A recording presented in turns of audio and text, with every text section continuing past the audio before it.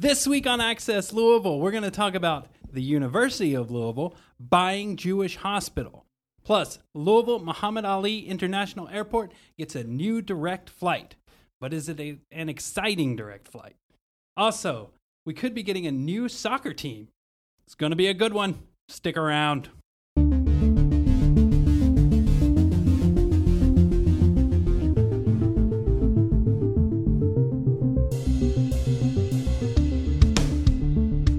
Thanks for joining us. My name is David Mann, and joining me today is Brooke Timmons. Howdy.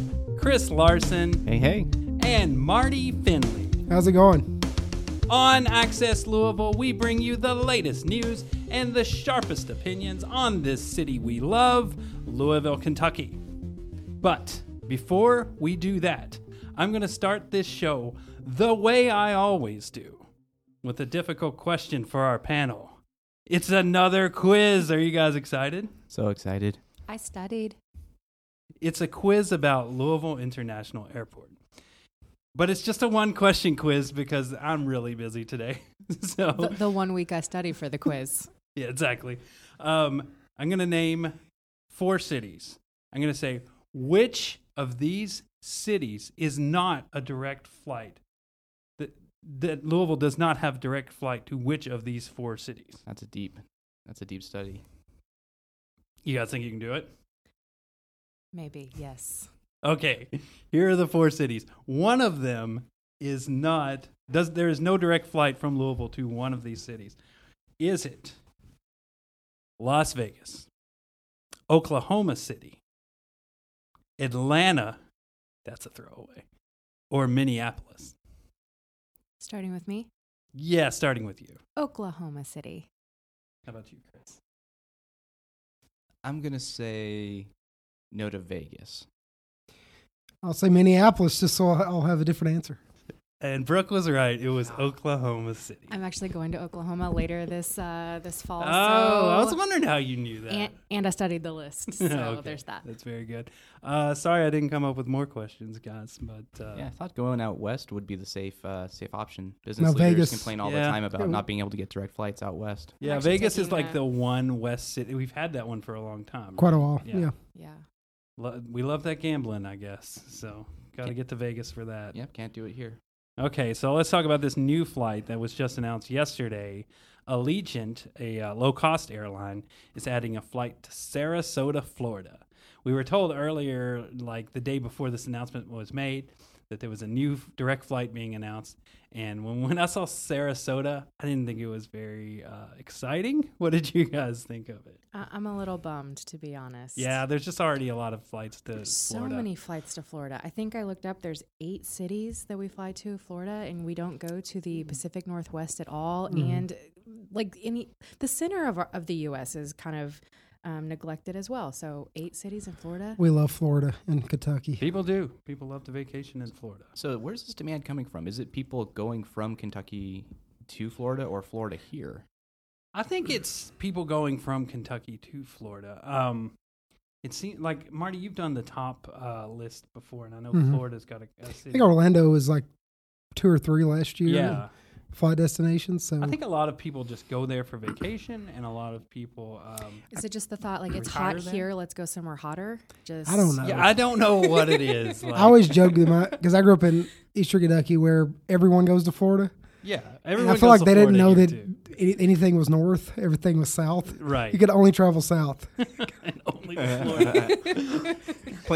Planes don't work flying north. And like when I I don't was think it exists north. It's just a barren wasteland. when I was growing up, like every vacation, like not for me, but like all my friends and stuff, everyone always went to Florida. Or the And I Carolinas. think just like in the It was one of the 80s two. and 90s, it was just like Florida.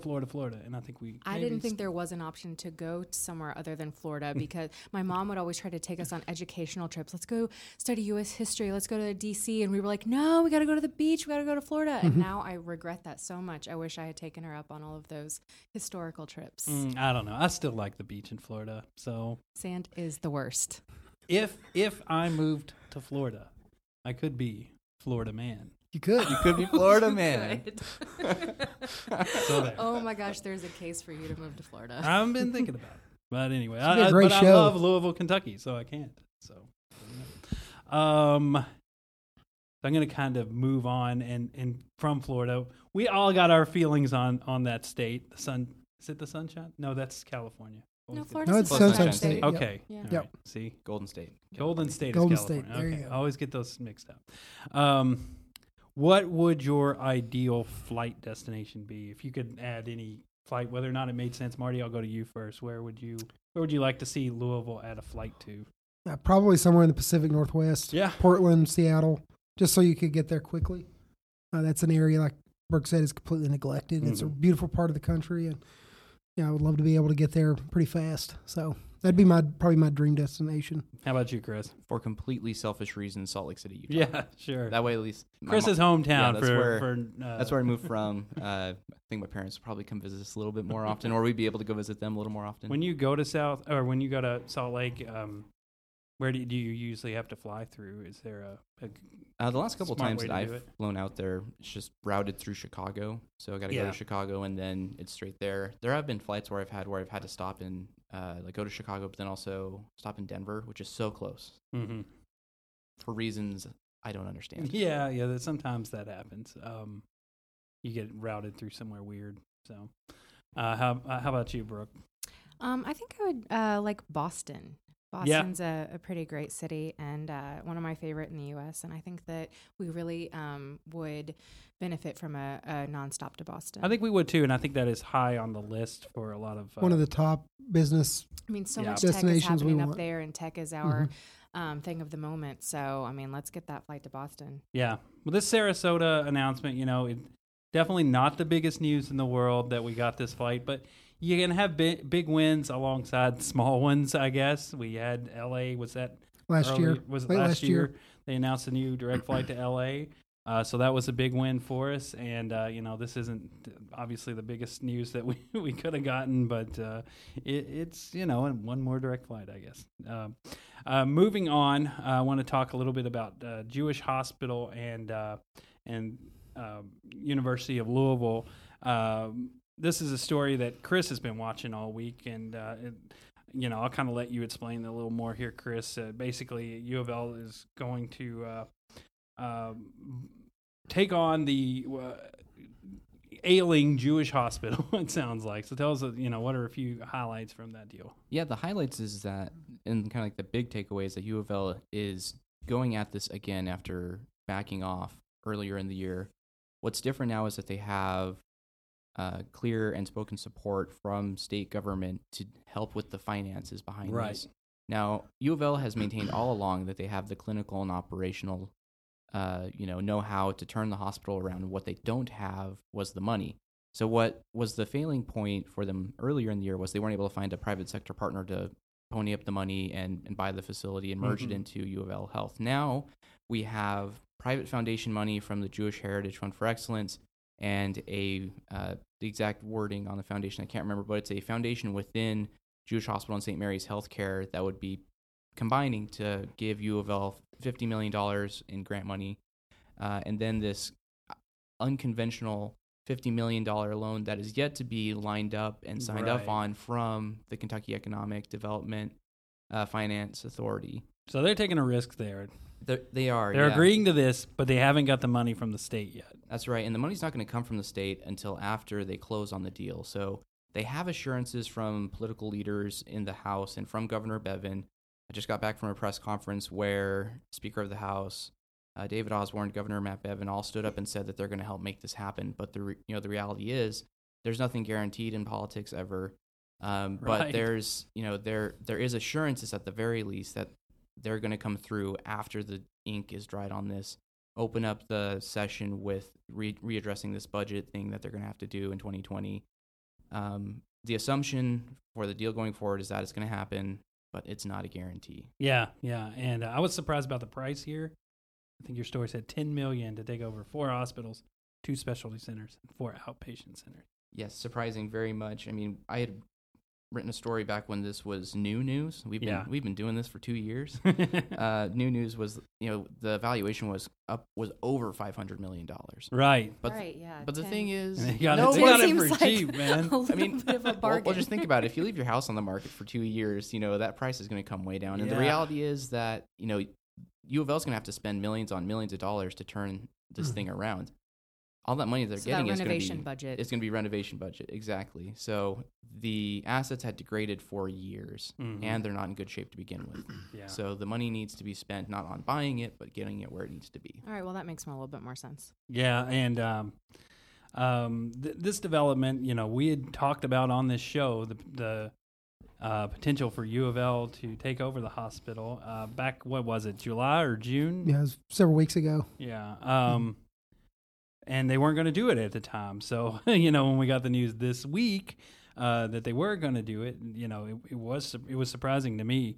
But I think you learned why they're going to do it at the press conference today. What did they say about Jewish Hospital potentially closing soon? Yeah, so the impacts here are enormous. I've got all kinds of facts and stats, but the big one is probably the jobs. There's about 5,000 people that have their employment through Jewish Hospital and Kentucky One. If those go away, that's a lot of people out of work. There's a lot of healthcare jobs that are good paying jobs that offer all kinds of potential for people to advance their life, advance their careers. Those would go away. On the patient side, we're at the very least just on emergency room visits. We're talking about well over 30,000 visits that probably can't be absorbed by the other hospitals. The news, the prevailing trend in healthcare right now is that hospitals generally are full in their emergency departments.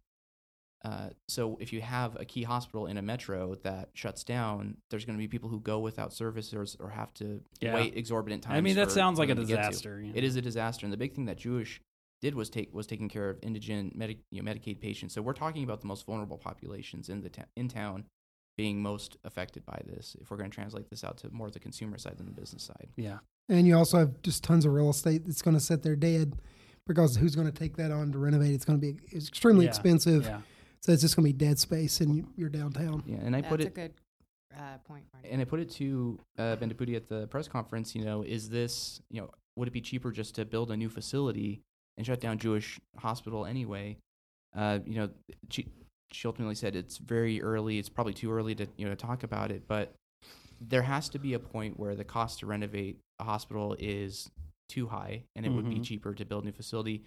I don't know where that is. I don't know if U of L knows where that line is yet, but they have to be smart with these taxpayer and philanthropic dollars, and I hope they'll make the right move, but to Marty's point, and this is a story for another day, what would happen to those buildings, Repurposed, I guess. I don't know. It's hard. It's really hard to repurpose a hospital into something else because it's so large. Exactly. What are you going to do with it? I don't think we could make a luxury high-end apartment complex for the millennials to live. Someone will try, though. The rooms are tiny, but it's turning into a hipster hotel of some sort. There you go. A big hostel. Yes. Let's talk about Ben DePuti on this. What do you think this says about Ben DePuti? Says she's willing to take a risk, I guess. So I love it personally. I love that she's willing to take a risk. I don't think we have enough risk takers in this city. I think that we all kind of toe that very conservative line, and I think it's fantastic. Yeah. And I think it needs. And this is an observation, and I'll admit this is an observation from my end. She very well could have done the whole we tried. We gave it our all. Yeah. We weren't successful, but we did our job in trying to do it. But it shows that she is I think she's pretty genuine in her thinking about how the University of Louisville interacts and fits into the larger community. And it's very easy to think about one's, wherever one works or does their business in a vacuum. But the reality is that the University of Louisville is arguably the most important and influential institution in town. And she's very conscious about what the impacts of the university can be, and she probably has a great deal of thinking done about what they should be. Mm-hmm. So definitely, to your point, Brooke, she's not afraid to take risks, but I think she's also very conscious about the impact of the university on the larger community. I think it kind of makes her look like a good negotiator too, because they presented her the deal. and it didn't make sense. And she said nope and walked away, and waited till they came back and like offered her some state money. I mean, I would imagine that during the first round of negotiations, she was asking for state money, and the state wouldn't do it. Yeah, and there's been reporting by other media outlets that show that University of Louisville tried to garner support from the state to get public support. Didn't necessarily work out, and Governor Bevin told media and probably about 100 people are packed into Grawemeyer Hall. That's a different story. It was hot as blazes in there, but he told the crowd that there were a thousand reasons why the private option didn't work out, and that was the one that they wanted to see. They wanted to see the public sector step up and try to take this deal on. But when it was abundantly clear that wasn't going to happen, that's when Bendapudi was able to finally influence these leaders enough to the point where they were motivated to actually get the public support going. Mm-hmm. I covered the Kentucky One story back at the beginning of Kentucky One. This looks like the end of Kentucky One, at least in Louisville. Yeah. They are keeping some stuff out in the state, but is it in the Lexington area? Yeah, it'll be the rural Lexington area, hospitals? central, eastern Kentucky. It's called now. It's been emancipated and branded differently. Yeah. It's called CHI, St. Joseph Health. Okay. Playing on Just rolls off the tongue. Yeah. So St. Joseph Health system was one of the systems that went into creating Kentucky One in the first place. They're resurrecting that name. Yeah. I like that Kentucky One, they kind of had this vision of Louisville and Lexington healthcare organizations coming together, and I think that's where Kentucky One came from. But maybe they realized, nope, that's not going to work, so they just moved It's just on. Kentucky None. Kentucky None. Ouch. Why didn't we think of that before? We could have rolled that one out there. I'm going to move on. Let's talk a little bit about soccer. Marty, it is Wednesday morning. Marty woke up early this morning to write a story about a new soccer team potentially coming to town, and this came from The Athletic. The Athletic, if you're familiar with the subscriber-only thing, it's sort of usurping. Is this 2 weeks Sports in a row? I think we've Illustrated. mentioned The Athletic. Yeah, on our they show, so. they continue to grow as an organization. They had a story. They actually broke this news at the National Women's Soccer League, which has about 9 teams now. They're considering expansion in 2020, and apparently from the sources they've talked to, both in the NWSL and the USL, which is the United Soccer League that Louisville City FC is in, is that the NWSL is looking at Louisville as maybe the preeminent market to expand into. Yeah. Part of that is that the Louisville City ownership group is trying to make a deal. Amanda Duffy, this is kind of interesting, is Amanda Duffy, who used to be the president. Is she coming back? No, she's actually leads the NWSL. Oh, So there's this this Louisville local connection. There's a local yeah. connection there, and she's been leading that organization for a while now. But this deal's been in the works for a few months, as I understand. Mike Mountjoy actually came out and confirmed what the Athletic reported in a short interview with the CJ yesterday, late last night, and so now they're kind of just waiting to see. It's in the NWSL's court, I guess. If they whether or not they expand. Yeah, I the guess. Athletic said that there's a couple other USL teams that are wanting also a team. They didn't say who, but they're kind of in competition with Louisville. But it sounds like Louisville's kind of in the starting I think gate you on said that. this, but FC would definitely they would own a stake in the Yeah, team. Or at they least own the it? stake. I think the ownership group would sort of take that on. Yeah, I think Mountjoy said the franchise fee could be something like $1 million, which is minuscule compared to even we the got that. MLS is like $250 million. It's like $1 billion to join the NBA. Yeah. So $1 million sounds pretty reasonable. We'll Yeah. take it. Sold. Yeah. So it's probably going to be at least a few more weeks before anything's definitive. But the Athletics seem pretty confident. They said they expect by the end of the year we would know something one way or the other. Yeah. I and thought they this would- was really exciting news. I woke up and saw this. And they would morning, likely so. be. It sounds like they'd be playing in the new soccer stadium, so Yeah. they'd be sharing that.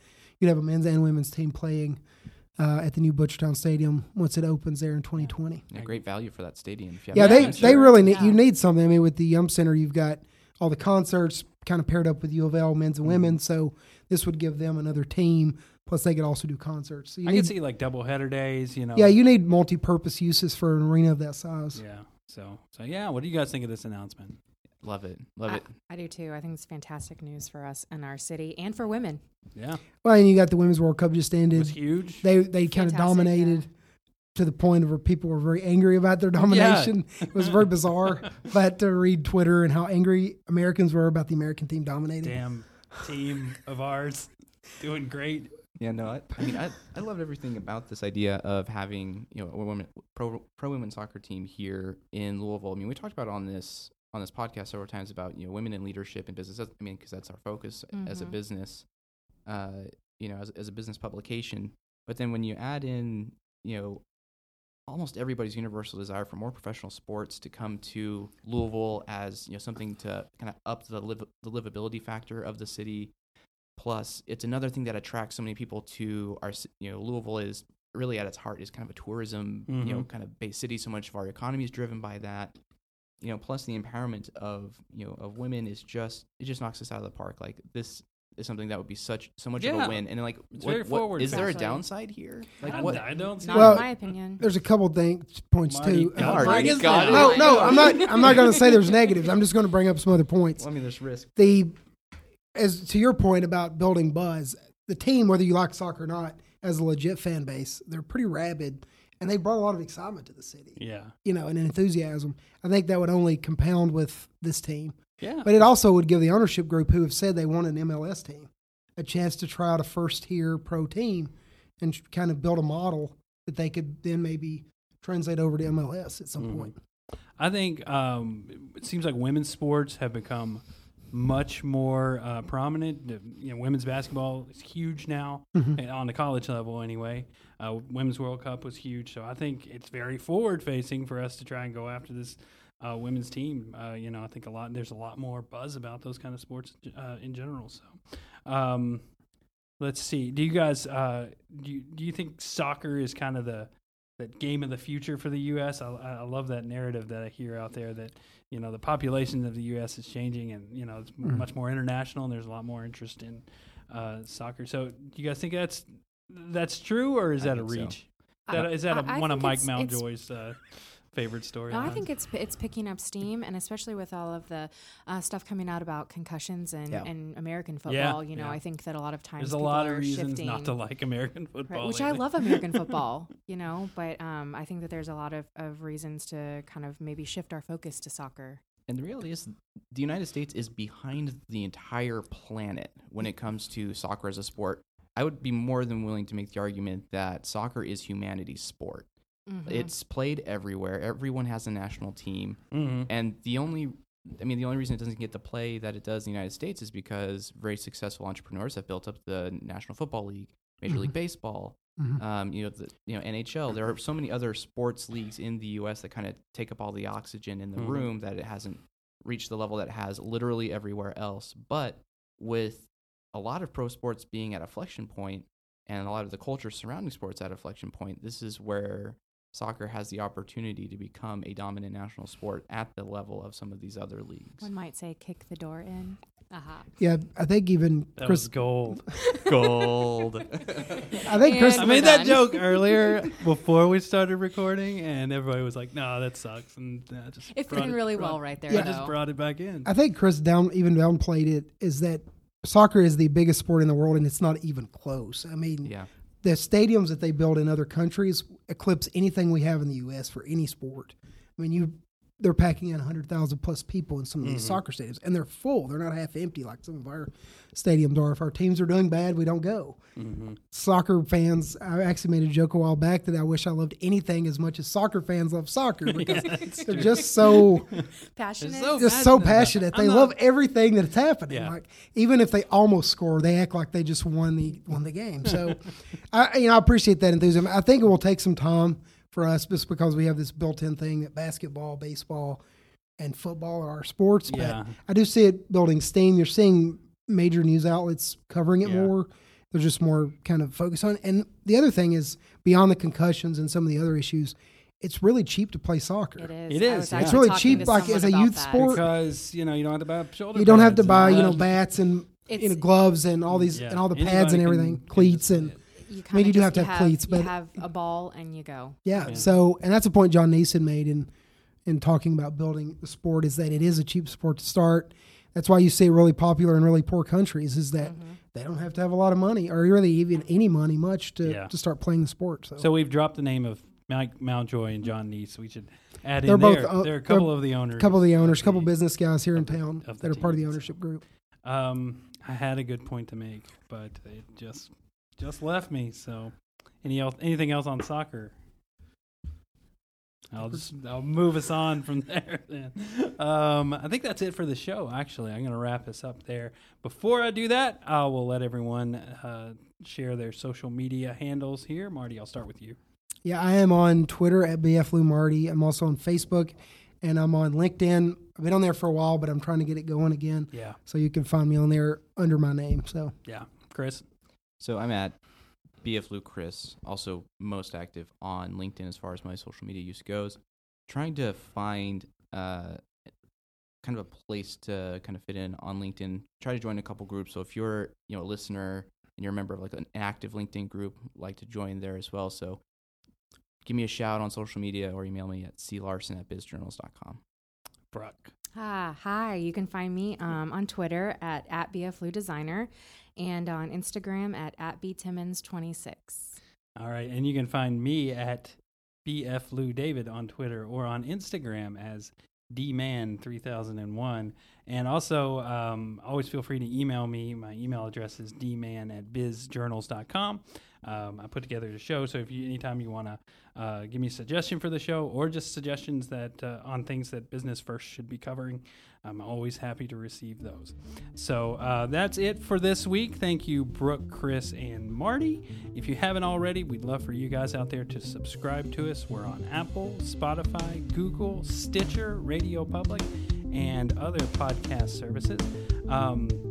Thank you very much, guys, and thank you guys at home for listening. Bye.